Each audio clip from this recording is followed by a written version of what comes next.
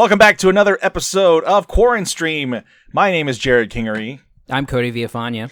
And our guest this week is musician Santos Montano from New York, the drummer for the band Old Man Gloom. Santos, welcome. Thanks for having me, guys. Thank you. I know you spoke with Cody on his music podcast before, and he thought you'd be a good candidate for Quarren Stream here. Yeah, I was kind of a dud on his other podcast, but I think that I was so highly recommended that he thought I'd kill it on another one. So we'll see if that happens. No, definitely not a dud. It was a good conversation, and I thought, we talked a little bit about, and we'll get into it in a minute, about how, you have your feet. I don't know how to put this. You're in two different pools. This is a bad metaphor. It's like hand and pies. Hands and pies. That's a better one. Yeah. So I thought it would be a good mix. So if anyone wants to hear, it's called Medium Fidelity, the music podcast, which is really good. But yeah, it's good to have you here, especially because we've been focusing mostly with stand-up comedians on this show for a while now, and it's good to kind of get different perspectives from different people in different parts of the entertainment industry for sure. Yeah, I can definitely give you that. The other side of it, I do props. I'm a prop guy in New York. I've been doing, TV and film props for,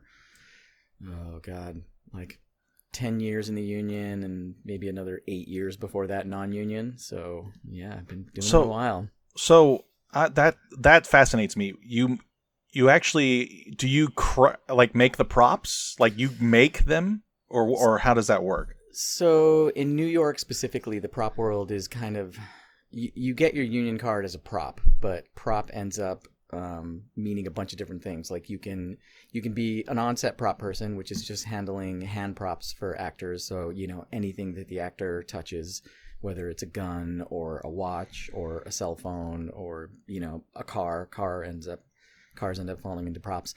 Or the other side of it is set dressing, and set dressing is everything that you see on camera that the actor doesn't touch. So, that's furniture and pictures on the wall and rugs and everything. And then there's also greens is part of props, so any plants, and, that's a whole nother department. And special effects also falls under props. So, as a prop in New York, you can kind of do everything. And I've definitely had the job where I've got to build props, which I love. That sounds awesome. Yeah, that is one of my favorite things, but I don't get to do it that much because I actually ended up specializing. My little specialty is I'm what's called an on-set dresser. So I'm the set dresser that's with the actor and the camera, and I basically make the frame look the way it's going to look on screen. So I'm like the last line of defense for the decorator and the designer. Okay. So like continuity and, crooked lampshades and, weird coffee table books that are askew, all that shit is my job. But I've done all the other things. I've done just like hand props and guns and all that. And I've definitely built props, and I've done some special effects and done some greens and kind of done it all. But my little specialty world is to be the guy that's like taking 10 minutes to fuss with a lampshade while everybody's getting really angry and saying, we don't give a fuck about that lampshade. So what do you what would you say your favorite prop that you built was? Ooh. Well, okay, so this is a good one actually. This just happened to me. I was doing a Sesame Street show called Helpsters that's on the Apple streaming platform. It's a brand new show. God damn, that sounds great. Sorry. I got to tell you, man, it was my dream job when I got it. And the designer is a friend of mine, and she called me up, and it was just the minute she said it, I was like, yes, yes, because I grew up Henson obsessed. I mean, yeah. Fraggle Rock and the Muppet Show, totally obsessed. I had as a family, we would watch the Muppet Show every Sunday, and then in reruns, like that was it. Muppet movies. Mm-hmm. It was just I'm right on board with you there. So, going on to this set and meeting these guys, like Marty Robinson was one of them, and he has been Snuffy since the 70s. He's Snuffy and Telly Monster, and there's a bunch of Sesame Street puppeteers on there, and these people are just legends. And even the side people that aren't the main puppeteers, they're like, oh yeah, Johnny K, he did the baby's eyes on dinosaurs. And I'm like, what? Not the mama? That guy worked not the mama's eyeballs? So it was just like, it was full puppet geek out from the minute I got there. But That's awesome. There was in the middle of the season, one of the puppets whose name is Mr. Prim, and he's purple, and he has a kind of a little monocle glasses and a cravat, and he's that kind of puppet. He had a little plane, and the gag was that they were going to look in a telescope and see Mr. Prim flying on this plane. So we had this little plane that I didn't fabricate it, but I got to do a few things with it. And it was filming in front of a green screen, and it was going to take 4 puppeteers in green suits to just make this thing look like it was in the sky. We did a walkthrough in the morning, and the director, they were talking about this propeller on this plane, and the conversation was one of these in the morning movie conversations where everybody's tired and nobody wants to talk about it, and they're like, we'll just figure it out on the day, which is the worst. So the VFX guy's like, we're going to do it in VFX, this is how we're going to do it, blah blah blah. The director, I hear him sort of under his breath say, I don't want to do it VFX, I want it to be practical, but if you want it to be VFX, we'll do VFX. And it was this kind of like kind of cat and mouse kind of game, but no decision was made, and everybody was just under the impression that we were going to do VFX. So we shoot for 10, 11 hours. We get there, and the director's like, I want it practical. And VFX was like, well, you didn't tell us you wanted that. We don't have a practical propeller. And he's like, well, I want it. So I had to just figure it out. So I took a Nerf ball and I cut it in half, and they had that spray painted gold. We shoved some fan fins into the Nerf ball. I took a pole and I put it in my drill. I hid the drill into the front of the plane and drilled a hole through it. I put a zip tie around my drill to keep it spinning. And I literally built this fucking practical propeller on this puppet plane. And it was like, I did it in like 13 minutes, and it fucking looked amazing. And like, in those 13 minutes, I don't know if you guys have been on movie set, there's like 75 people looking at you, and like 3 people who are producers just looking at those people looking at you and seeing the money just like float into the ether. And so I'm like sweating my balls off, just yelling to my assistant, like, get me the paddle bits, give me a drill, give me some zip ties, give me a broomstick, break the broomstick in half. And I'm just like, in my mind, I'm just trying to fucking figure it out. And I did it. I figured it out in like literally 13 minutes, made a practical propeller. And the director was happy, but more just like, well, I told you that's what I wanted, so finally it's here. I'm just like, you fuckers. You have no idea how stoked I am that I just pulled that out of my ass. And he's just like, well, finally, now we can film.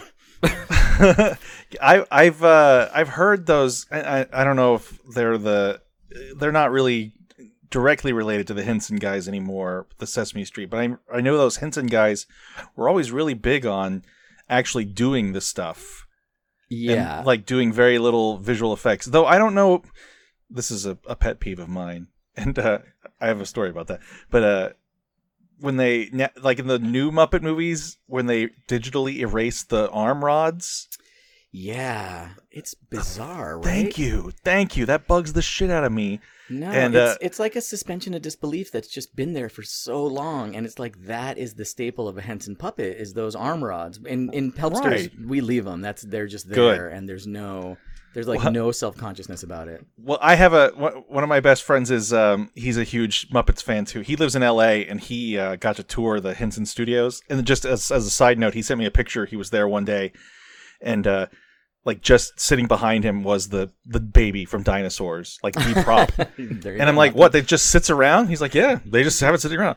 But we've argued about this arm rod thing, and I don't think you were there, Cody, but a couple years ago at South by Southwest, there was a documentary from Frank Oz called Muppet Guys Talking. I saw that. And I don't know if you were at the premiere, but I was sitting behind Robert Rodriguez, who was taking notes and did the Q&A. Oh, no. So I was at I was at a daytime show. Anyway, after the Q&A, after the movie, I asked Frank Oz what he thought about the digital arm rod removal, and he couldn't have given 2 shits. He was like, I don't know, whatever they want. I was like, God damn it! If anybody was going to be on my side, it was going to be Frank Oz. But I'm glad that you're on my side, because I don't like it. I don't understand. Yeah. Like It'd be like if you erase like the knuckle lines from Kermit's head. Like that's part of it. You know? Like, and like those old, I mean, puppet technology, I've learned, has come a long ways. But, you know, the puppet guys they look at those old 70s puppets and, you know, there's seams and they're not built amazingly well. And, you know, it's gotten so much better. But none of them give a shit. None of them are like, you know, think that it's not cool. It's like nobody thinks it's a real creature. Even my 2-year-old knows it's a puppet. So why do we have to make it perfect up to the fabric that we can very clearly see that it's fabric that is its hand? You know, I'm with you. I do have a little Frank Oz story that I got from the puppeteers on my. I'm telling you, man, you just get them talking and they love it because their world is so small and weird. So that anybody that's into it, they're just like, yeah, I'll tell you about when I designed all the puppets in Eureka's Castle. And I'm like, yeah, please, fucking barf that all over me. But so there's a story that Frank would only come in to do Grover every once in a while towards you know, him getting a little older and Sesame Street being around for a very long time.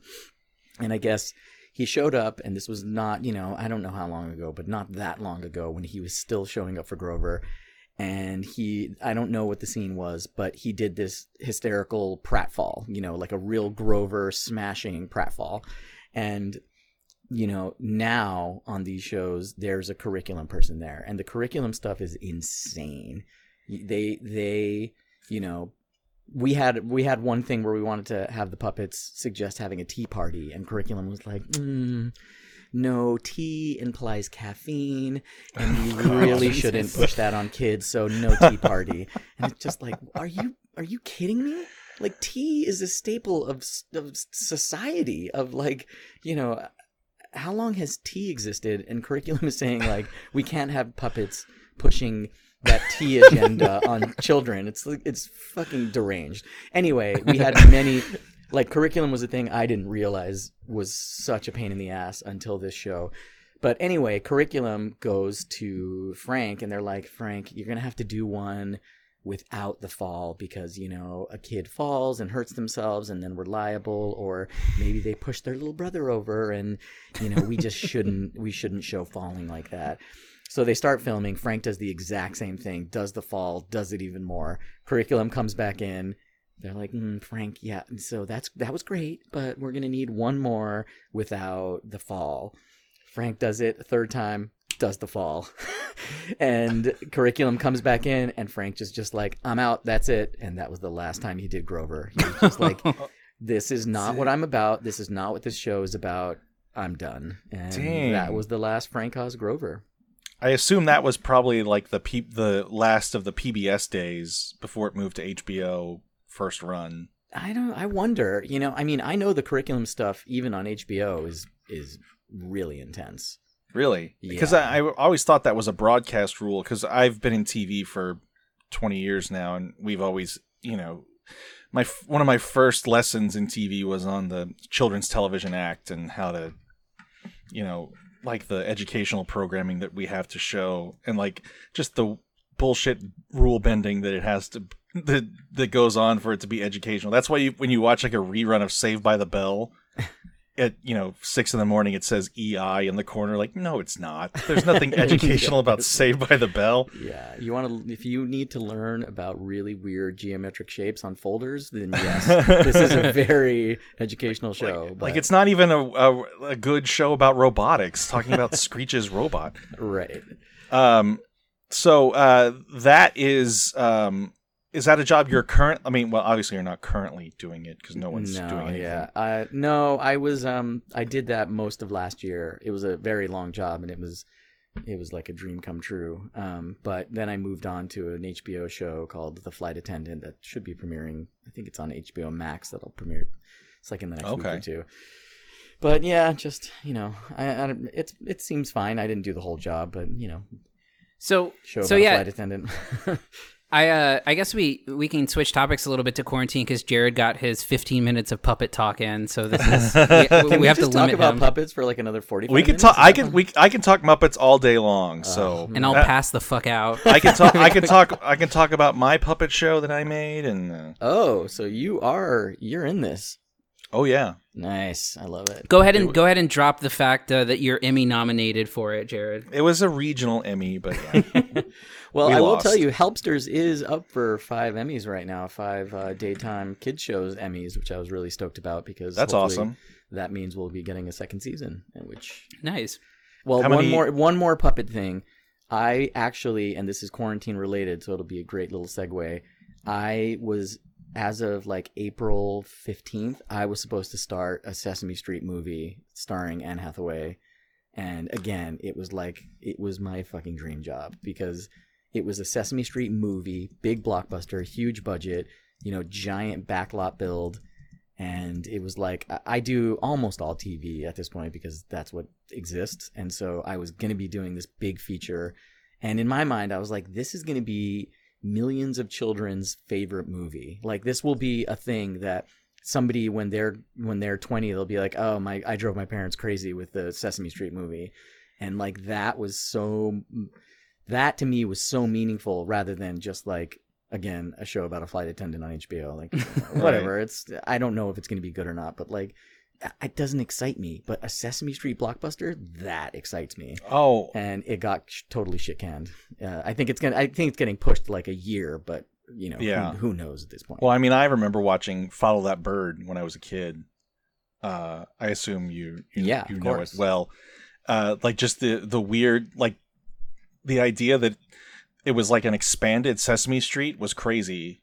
Like it had like, you could see more of it. Yeah. And like the houses, like the bird houses and stuff. It was a crazy. It's a really good movie. Still, it holds up. Yeah. I mean, I was reading the script for the new thing because, again, we were about to start it. And it was just like, even the opening number was just this huge, expansive Sesame Street number. And I was just like, I was blissed out reading it, let alone just like getting to be in there and do it. That was, yeah, it was. So quarantine hit me really hard. Because Damn. I was just, Damn. I had been talking about this movie for months, and I have a wonderful assistant that's come with me on a few jobs now, and she's just like, she was ravenous to do this Sesame Street job, and we were both just in heaven, and then rug right out from under us. Damn, that sucks. Well, Yeah. okay, was it- Cody, we can stop talking about puppets.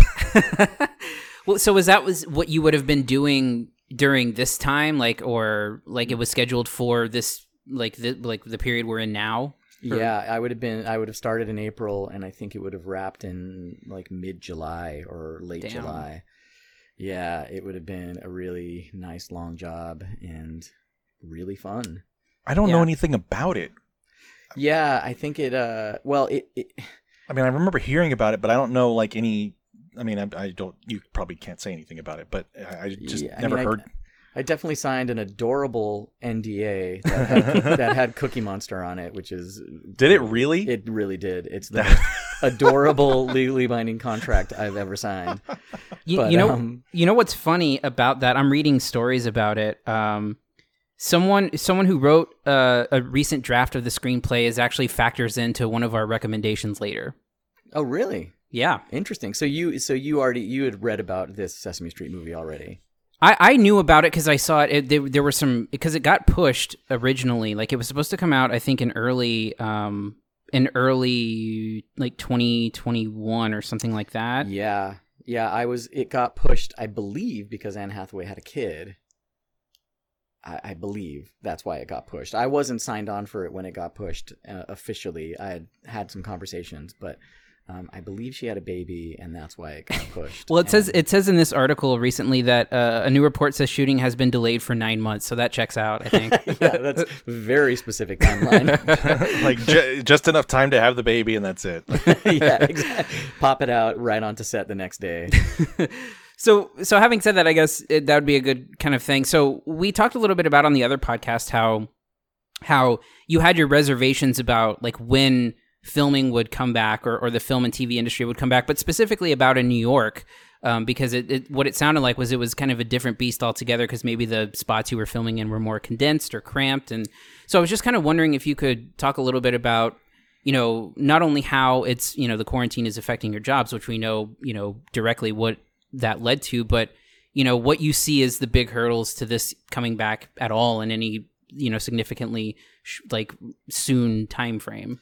Yeah, I mean, I'm assuming just like in all of your personal lives, but it's all just speculation and nobody knows anything. And so here's the things we know. In New York, there are anywhere from 70 to 150 people on a movie set.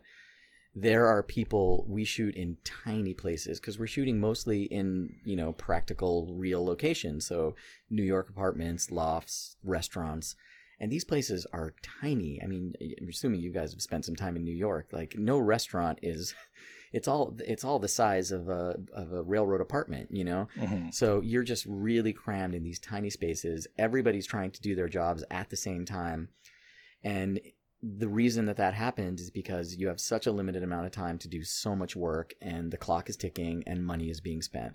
So to enforce any kind of social distancing on a movie set, not only is it going to be really difficult, it's going to be impossible because, some of the guidelines that have been sent out are like one department at a time on a set.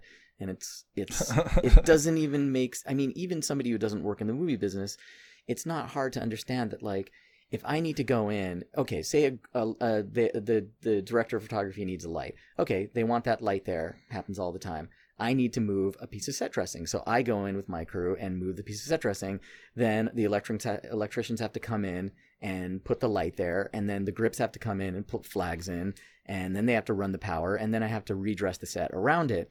I mean, if you do that one at a time, clearing off the set of a department between every single step of the way, putting one light up is going to take 40 minutes.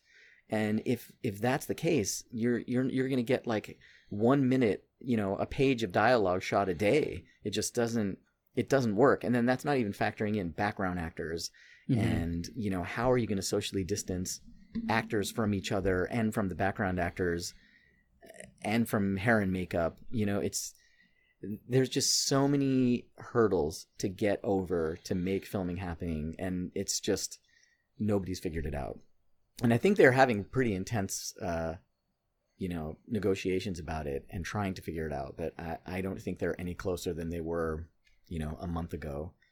So I'm not really sure. And, as you guys know, New York is so far behind in the curve. It's getting better and definitely flattened the curve, and the numbers are dropping and dropping. But I think I read there were still like 700 new cases yesterday, so it's not... Yeah.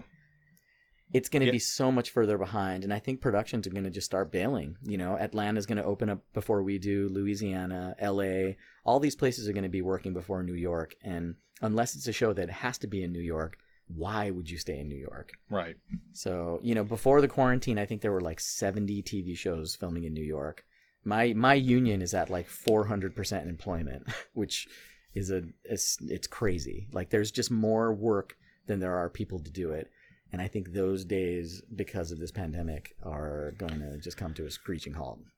Yeah. Have they modified anything like along the way in the recommendations? Like, I know we're in Texas. I'm in Austin, and it's been sort of a gradual reopening of things where it's, like I went and got a haircut the other day and I had to wear a mask, but you know, 2 weeks prior, I wasn't allowed to get a haircut. Yeah.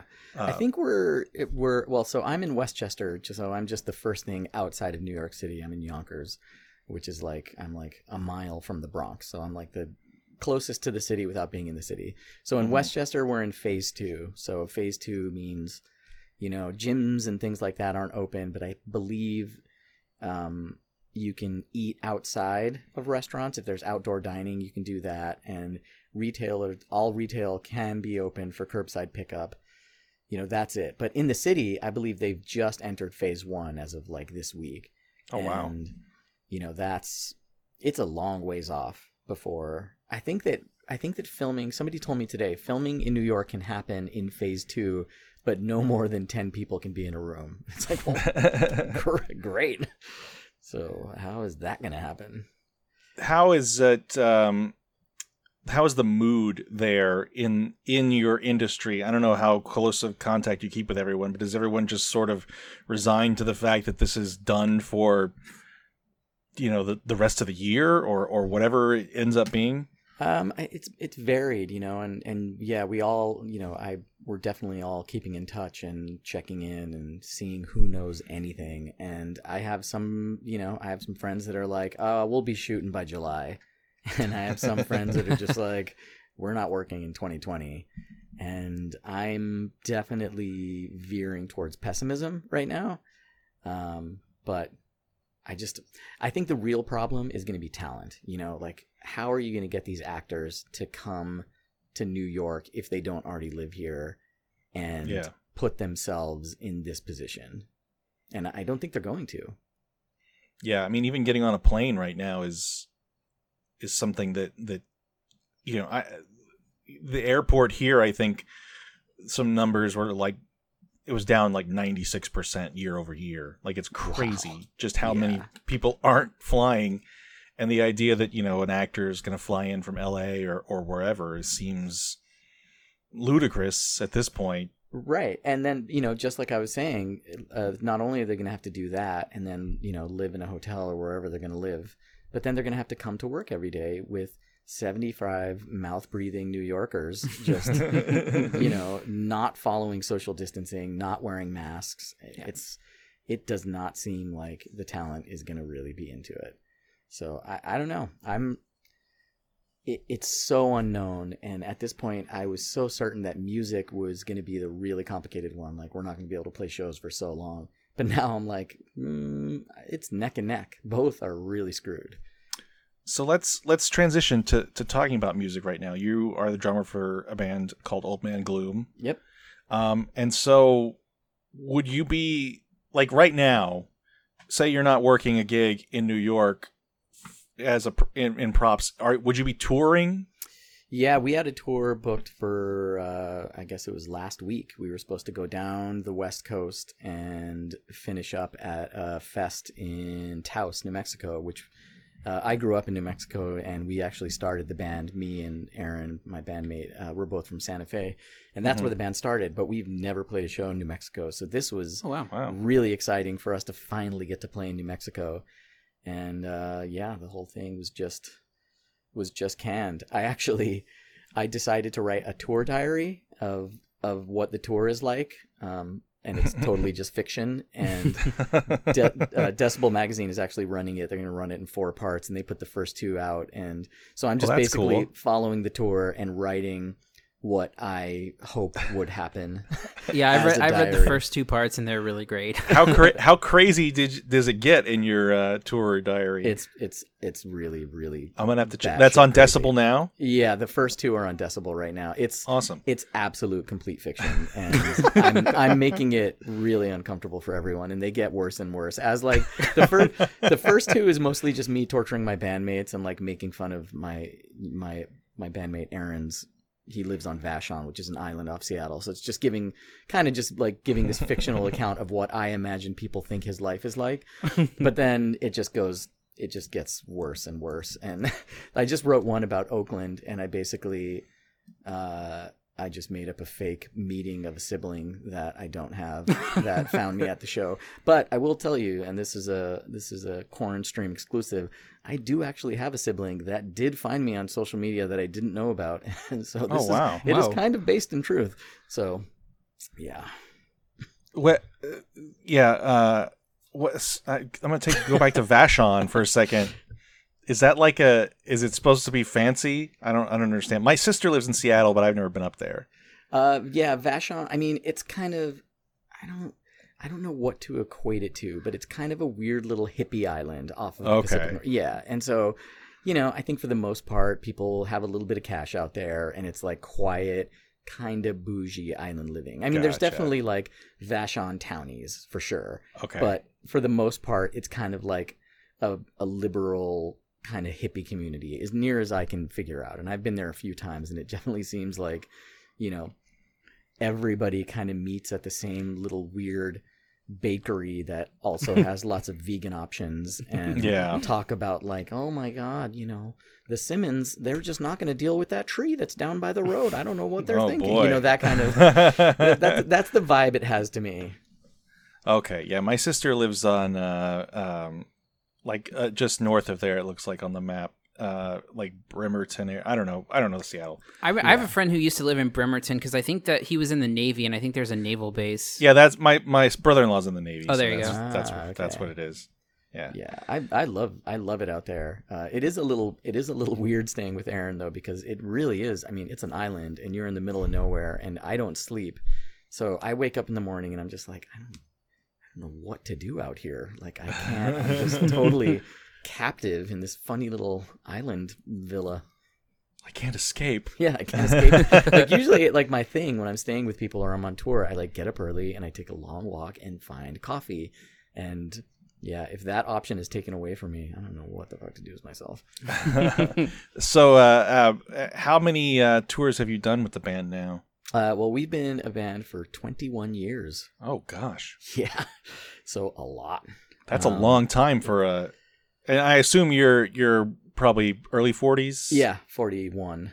Okay, yeah. Yeah, so 41. you were like in high school or right out of high school. Yeah, where I was like 20, and it's weird that we're still a band. That's bizarre. That's impressive because that's, I mean, Yeah. if I had $1 for every high school classmate that was in a band, it's gone now.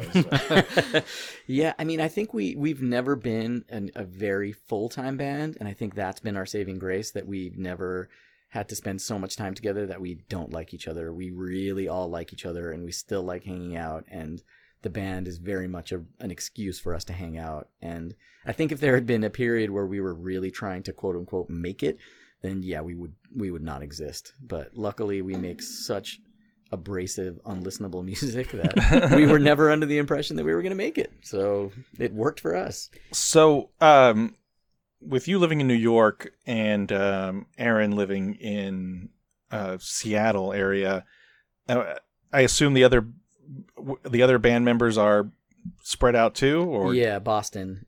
Nate's in Boston, and Steve is in New York. We had another member, Caleb, who passed away a couple years ago, and he was in Boston also. So yeah, we're all spread out.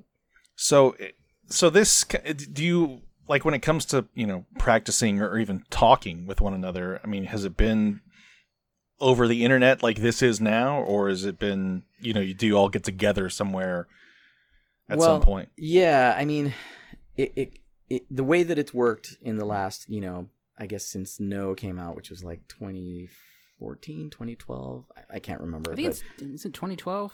Something like that. We basically, Aaron will definitely record demos and send them, and so I can learn the songs.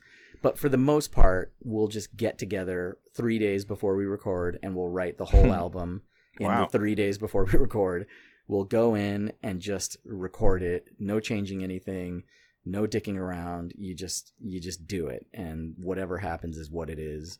And then we only do like guitars, drums, and bass in the studio, and then everybody else does vocals at home for the most part. So then vocals happen much later at home, and then we basically get together for a couple days to mix, and that's it. I mean, we don't practice. We practice right before we go into the studio, and if we're playing shows, if we're doing a tour, we'll practice for like 2 days at the most before the tour.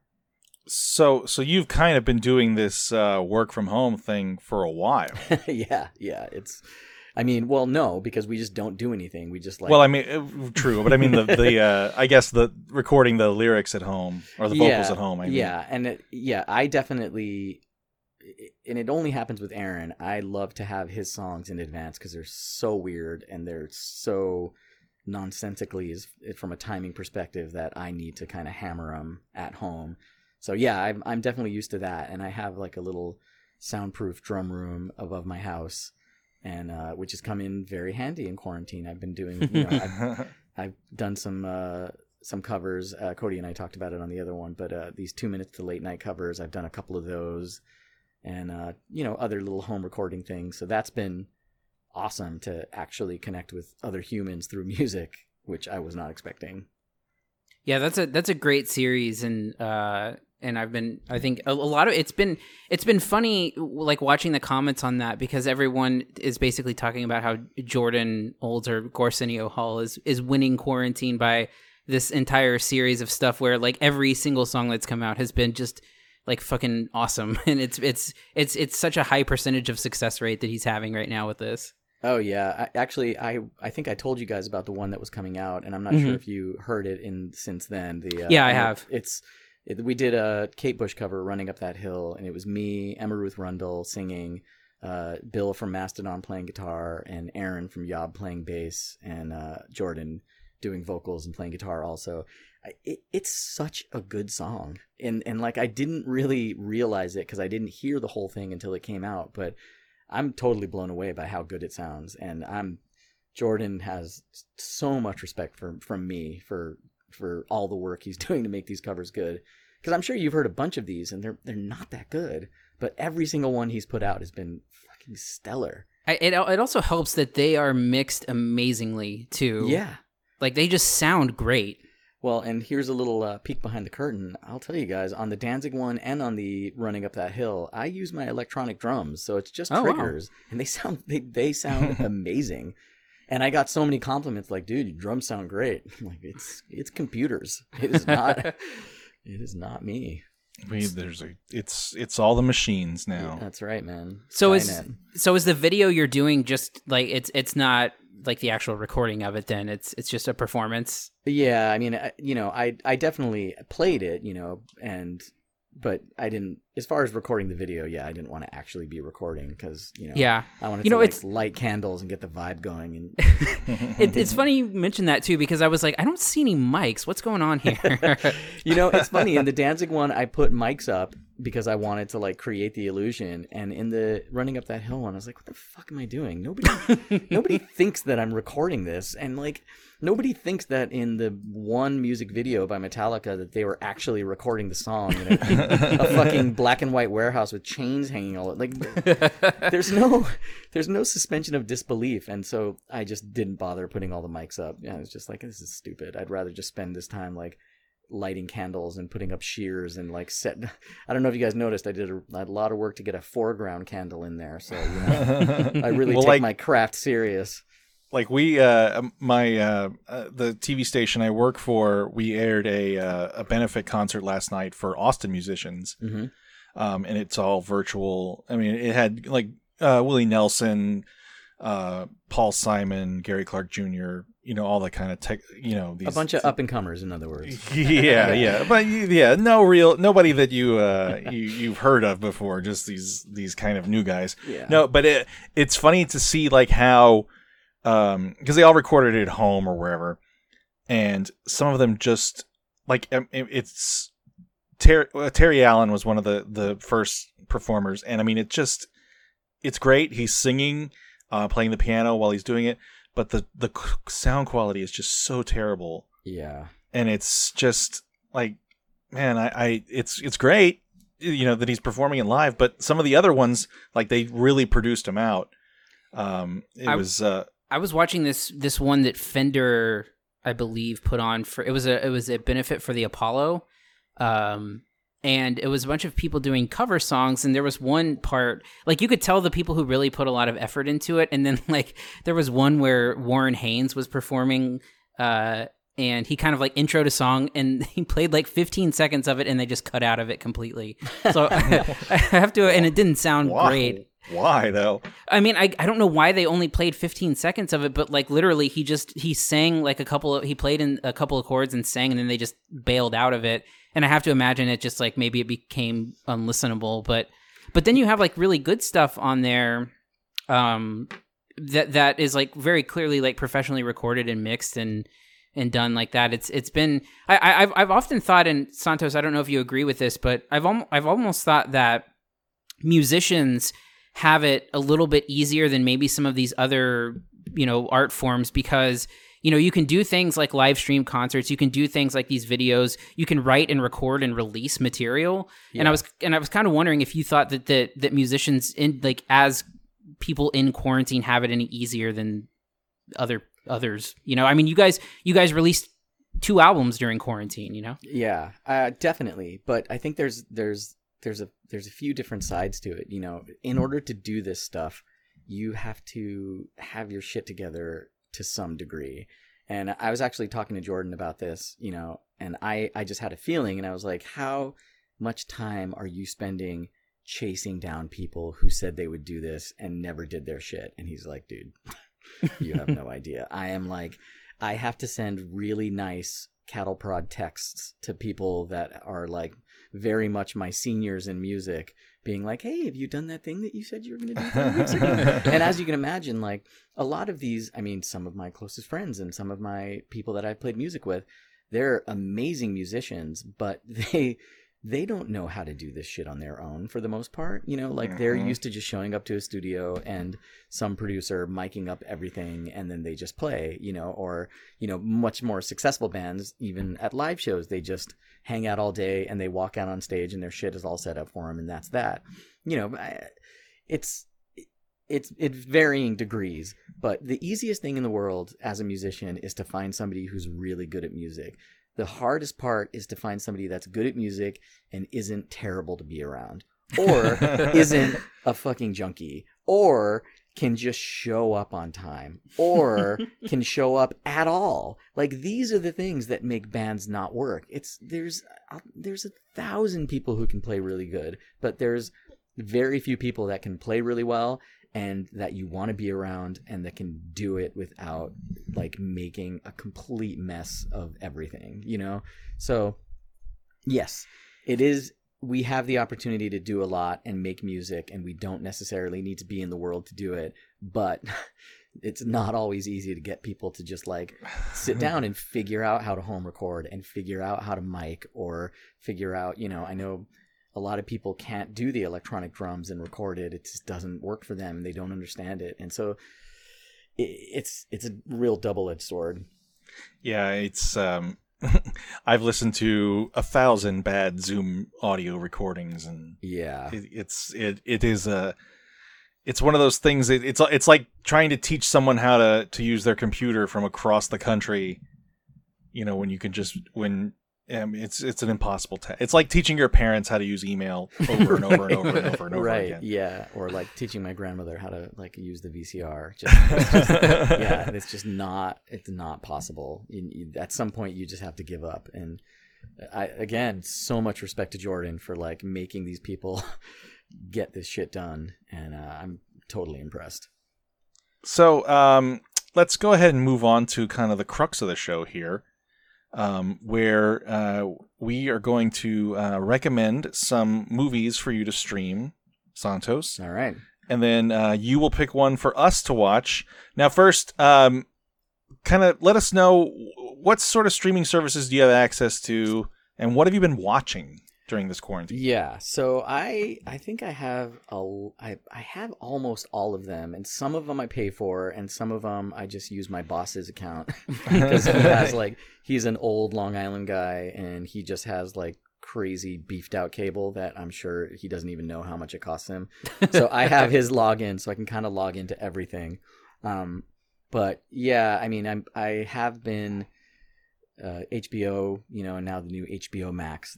Seems like there's a lot more on there. That's been really good. And I actually have been really impressed with Starz. I don't know. I'd never cared about Starz, but at some they have a really good lineup. Yeah, their movie selection is awesome. Yeah, you know, way better than Amazon or Netflix, or you know, maybe I've just been like combed through Amazon and Netflix at this point. But yeah, so Starz has been a really good one. I've watched a lot of stuff on that, and Hulu.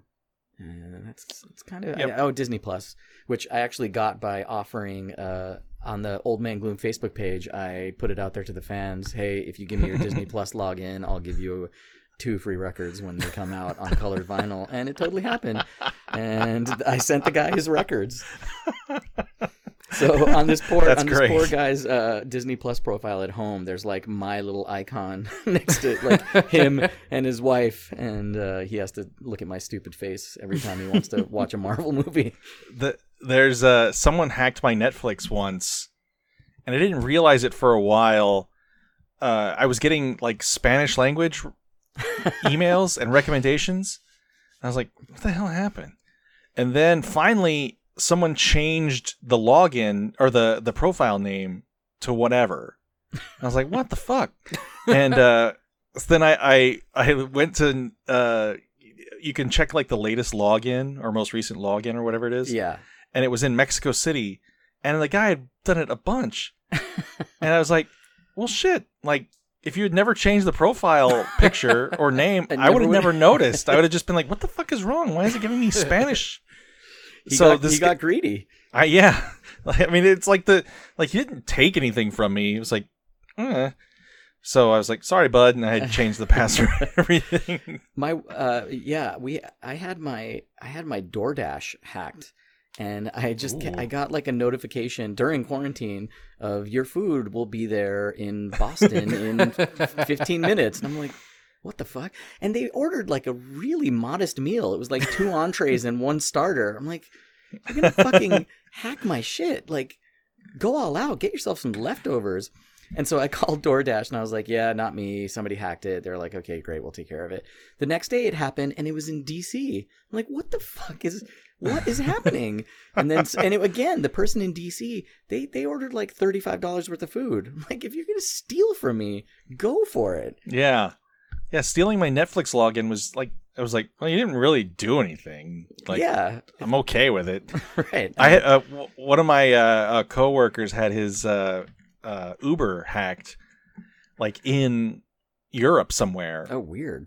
So it was like, your ride will be here at whatever, like in Stockholm or some shit. Like, I think he finally got it taken care of, but it took a while to square that away. Yeah. Well, anyway, those are my stream. I've got pretty good streaming access at this point. So what you been watching? So I have been very exclusive about what I'm watching in that I haven't started one television show in quarantine. That's not true. I did watch 1 episode of Space Force, and I was like, oh, this is all right, and I don't need to watch anymore. You made a good call. Yeah, I mean, not watching anymore. I thought it was funny. I thought the cast was great, but I was just like, yeah, I get it. I don't need to keep going. But that's the only TV show I've watched. All I've been watching is movies that I grew up with, and it's like it's just total nostalgia, total comfort, and I don't want anything heavy. I just want like that nostalgia, comfort part of my brain to just be like soothed at night. So, lots of 80s movies, lots of John Hughes. I watched They Live a couple nights ago. Okay. River's Edge. I don't know if you guys have seen River's Edge. I watched that like night before last, which is it's like a movie about metalheads with Crispin Glover and yeah, I'm familiar with it. I haven't seen it. Oh, do watch it, but that's that. So but like it's really just like 80s comedies and like 80s just blockbusters is what I've been watching. Okay, so based on that, we've got some recommendations for you. Cody, do you want to go first? Yeah, I'll go first. Why not? So when I was thinking about this, I was thinking about, well, what provides me comfort? What is something that I turn to, and it's always comedy for me. I want, if I don't want to be, pushed to watch something that's going to be challenging or, heavy or anything like that, I try to search for comedies that are like comfort for me. Even when I'm watching TV, I would rather, watch reruns of The Office or something than start something else when I just don't want to think about anything else. So, I almost went the nostalgic route, but then I was like, my nostalgia is not going to be the same as someone else's nostalgia. So, so I went with a movie that I sort of kind of talk incessantly about because I love it so much, which is a movie called The Kings of Summer that is on Amazon Prime. I brought it up earlier, but the writer of the movie, Chris Scaletta, used to be a writer on Letterman, and he actually wrote the most recent draft of the screenplay of the Sesame Street movie that you were referring to. Oh, interesting. Look at that. Yeah, right. And I think that's the only thing he's written since The Kings of Summer. But so The Kings of Summer came out in, I think, 2013, if I'm not mistaken. And as I Google it, 2013, and it was the first real big movie for Jordan Vogt Roberts, who ended up directing like Kong Skull Island was the big movie that he directed as a result of the Kings of Summer. The plot is basically these kids, they're high school kids, decide after being annoyed to death by their overbearing parents that they're going to build a house in the woods and kind of live there. And there they will become men and do their own, hunting and fishing and all that stuff, and try to get girls and things like that. And the reason it sticks out to me so much is that it has a very specific, odd sense of humor.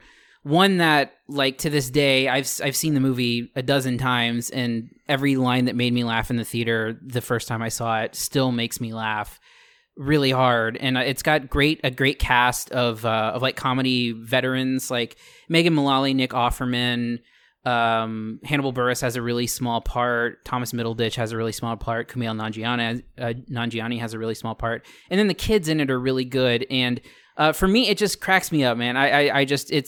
It's something that if I were 10 years younger, it would be something that like me and all of my high school friends would be quoting nonstop. And it's a very subversive, weird sense of humor. And to this day, I think if someone wants to know what my sense of humor is, I would point to that movie and be like, it's almost exactly this. So, I'm going with The Kings of Summer. All right, cool. And where is that available, Cody? That's on Amazon Prime. Amazon Prime. Okay, cool. I don't know if you said that or not. I just want to make sure we got it in. Okay, so the movie I'm recommending is on HBO Max, and it is called Gremlins 2: The New Batch. Yes. And this is, you may have seen this, maybe it's been a while, but it's the sequel, of course, to 1984's Gremlins, which is, a kind of a horror comedy sort of thing. This film, though, is a completely deconstructed meta take on the whole Gremlins thing. This movie takes place in New York City, with a very thinly veiled Donald Trump analog, in the name of Daniel Clamp, played by I almost said Donald Glover, John Glover, who of course has done a lot of TV work, did a lot of he was in Smallville, and he plays sort of it's like a Donald Trump, Ted Turner sort of mix. And what happens is the Gremlins get loose in this building that's like an analog for Trump Tower called Clamp Tower or something. I don't know what it is. But the Gremlins get loose in there, and all sorts of crazy stuff happens. There's great jokes in it. The film ends up, like, there's an interruption in the film by a certain super popular wrestler. There's in jokes about Warner Brothers that's produced the movie, in the movie itself, references to Bugs Bunny, and the other Looney Tunes, a pretty blatant Batman reference. It's a lot of fun. If you love the first Gremlins movie, this is like this. It's turned up to 11. It's just nuts. And that is my recommendation. It's on HBO Max. Awesome. I've seen it, but I saw it in the theater when it came out, and I haven't seen it since. So it's been 30 years. 30 years. 30 years. So yeah, that's exciting. All right. So Santos, what is your recommendation for us? So I'm going to make you guys watch Joe versus the Volcano, which is actually it's from 90 also. Yes, Tom Hanks, Meg Ryan, classic combo. I'm not sure if it's their first. It's definitely one of the early ones. It's I think it is their first. I think it is too. Yeah, it's like right after When Harry Met Sally for Meg Ryan, so she is like just blown up. Right. And it's a rom-com for sure, but it's a very weird rom-com, and they really went for it. The director, also the writer, John Patrick Shanley, he did Moonstruck. I think that was his big first thing. Mm-hmm. And I'm not sure what he did after that, but did he do Doubt? Was it Doubt based on his play? Oh wow, that's heavy. Yeah. But it's it's a very strange rom-com, and it's for me, it's like pure nostalgia. It was one of those movies that was on whatever movie channel that existed in my home in the 90s, and I watched it maybe 25 times as a kid, and the more you watch it, the more weird things you see, and there's all these really ham-fisted sort of this ham-fisted symbolism that they keep trying to shove into the movie that works but also doesn't work at all, and it's got a very weird sense of humor, and it's almost like these very nonsensical jokes in it, and it just I just love it. And like you said, Cody, it just kind of like, I think it's a lot of where my sense of humor comes from is like some of the undercurrents of this movie, and it's just got a lot of things that are so nonsensical, and it almost taps into kind of a magical realism vibe where you aren't questioning a lot of the very strange, silly things that happen because they do an effective job of like weaving it into this is just the world that it is. So, yeah. So like you with Gremlins 2, I saw this, but it has been 30 years. Yeah. I don't think I saw it in the theater, but I definitely saw it on video, it was on VHS. It was definitely a cable/VHS movie for sure. Cool. So we will watch Joe versus the Volcano, and you will pick, don't let us know yet, you will pick one of our films, and then the next episode we'll talk about those films. So, all right. Cool. All right. Well, anything you want to plug before we wrap this up? Just go check out the new Old Man Gloom records, Light of Meaning and Darkness of Being, and check out my nonsensical fictional tour diary on decibel.com, and it'll be released in 4 parts. So cool. Yeah, check it out. You can also listen to our other podcasts, the Cinesnob podcast, where we review new release films. Right now we're doing all VOD stuff because that's what the world is now. You can also listen to our other Marvel Cinematic Universe podcast, Re-MCU, where we are rewatching the Marvel Cinematic Universe. Our latest episode features comedian Eddie Pence, and it's on Thor: The Dark World. If you want to reach us, you can email us at podcast@cinesnob.net. Find us on Facebook at Cinesnob Critic, on Twitter at Cinesnob. Cody, anything else? Yeah, I'll plug my music podcast, Medium Fidelity, or Glide Magazine's Medium Fidelity is what it's in there under. Our latest episode is with Santos, and if you're interested in hearing more about the new Old Man Gloom albums, there's a lot of great stuff in there. So, yeah. Cool. All right, Santos, thanks for joining us. Yeah, thank you guys. Thanks for talking Muppets with me. Anytime. Just give me a call and we'll just talk Muppets for a few hours. I mean, I had no idea, and that's seriously one of the coolest things I've heard in a long time. It's the best. Yeah. And I know it just enrages Cody. So. All right. On that note, my name is Jared Kingery. I'm Cody Villafana. And I'm Santos Montano.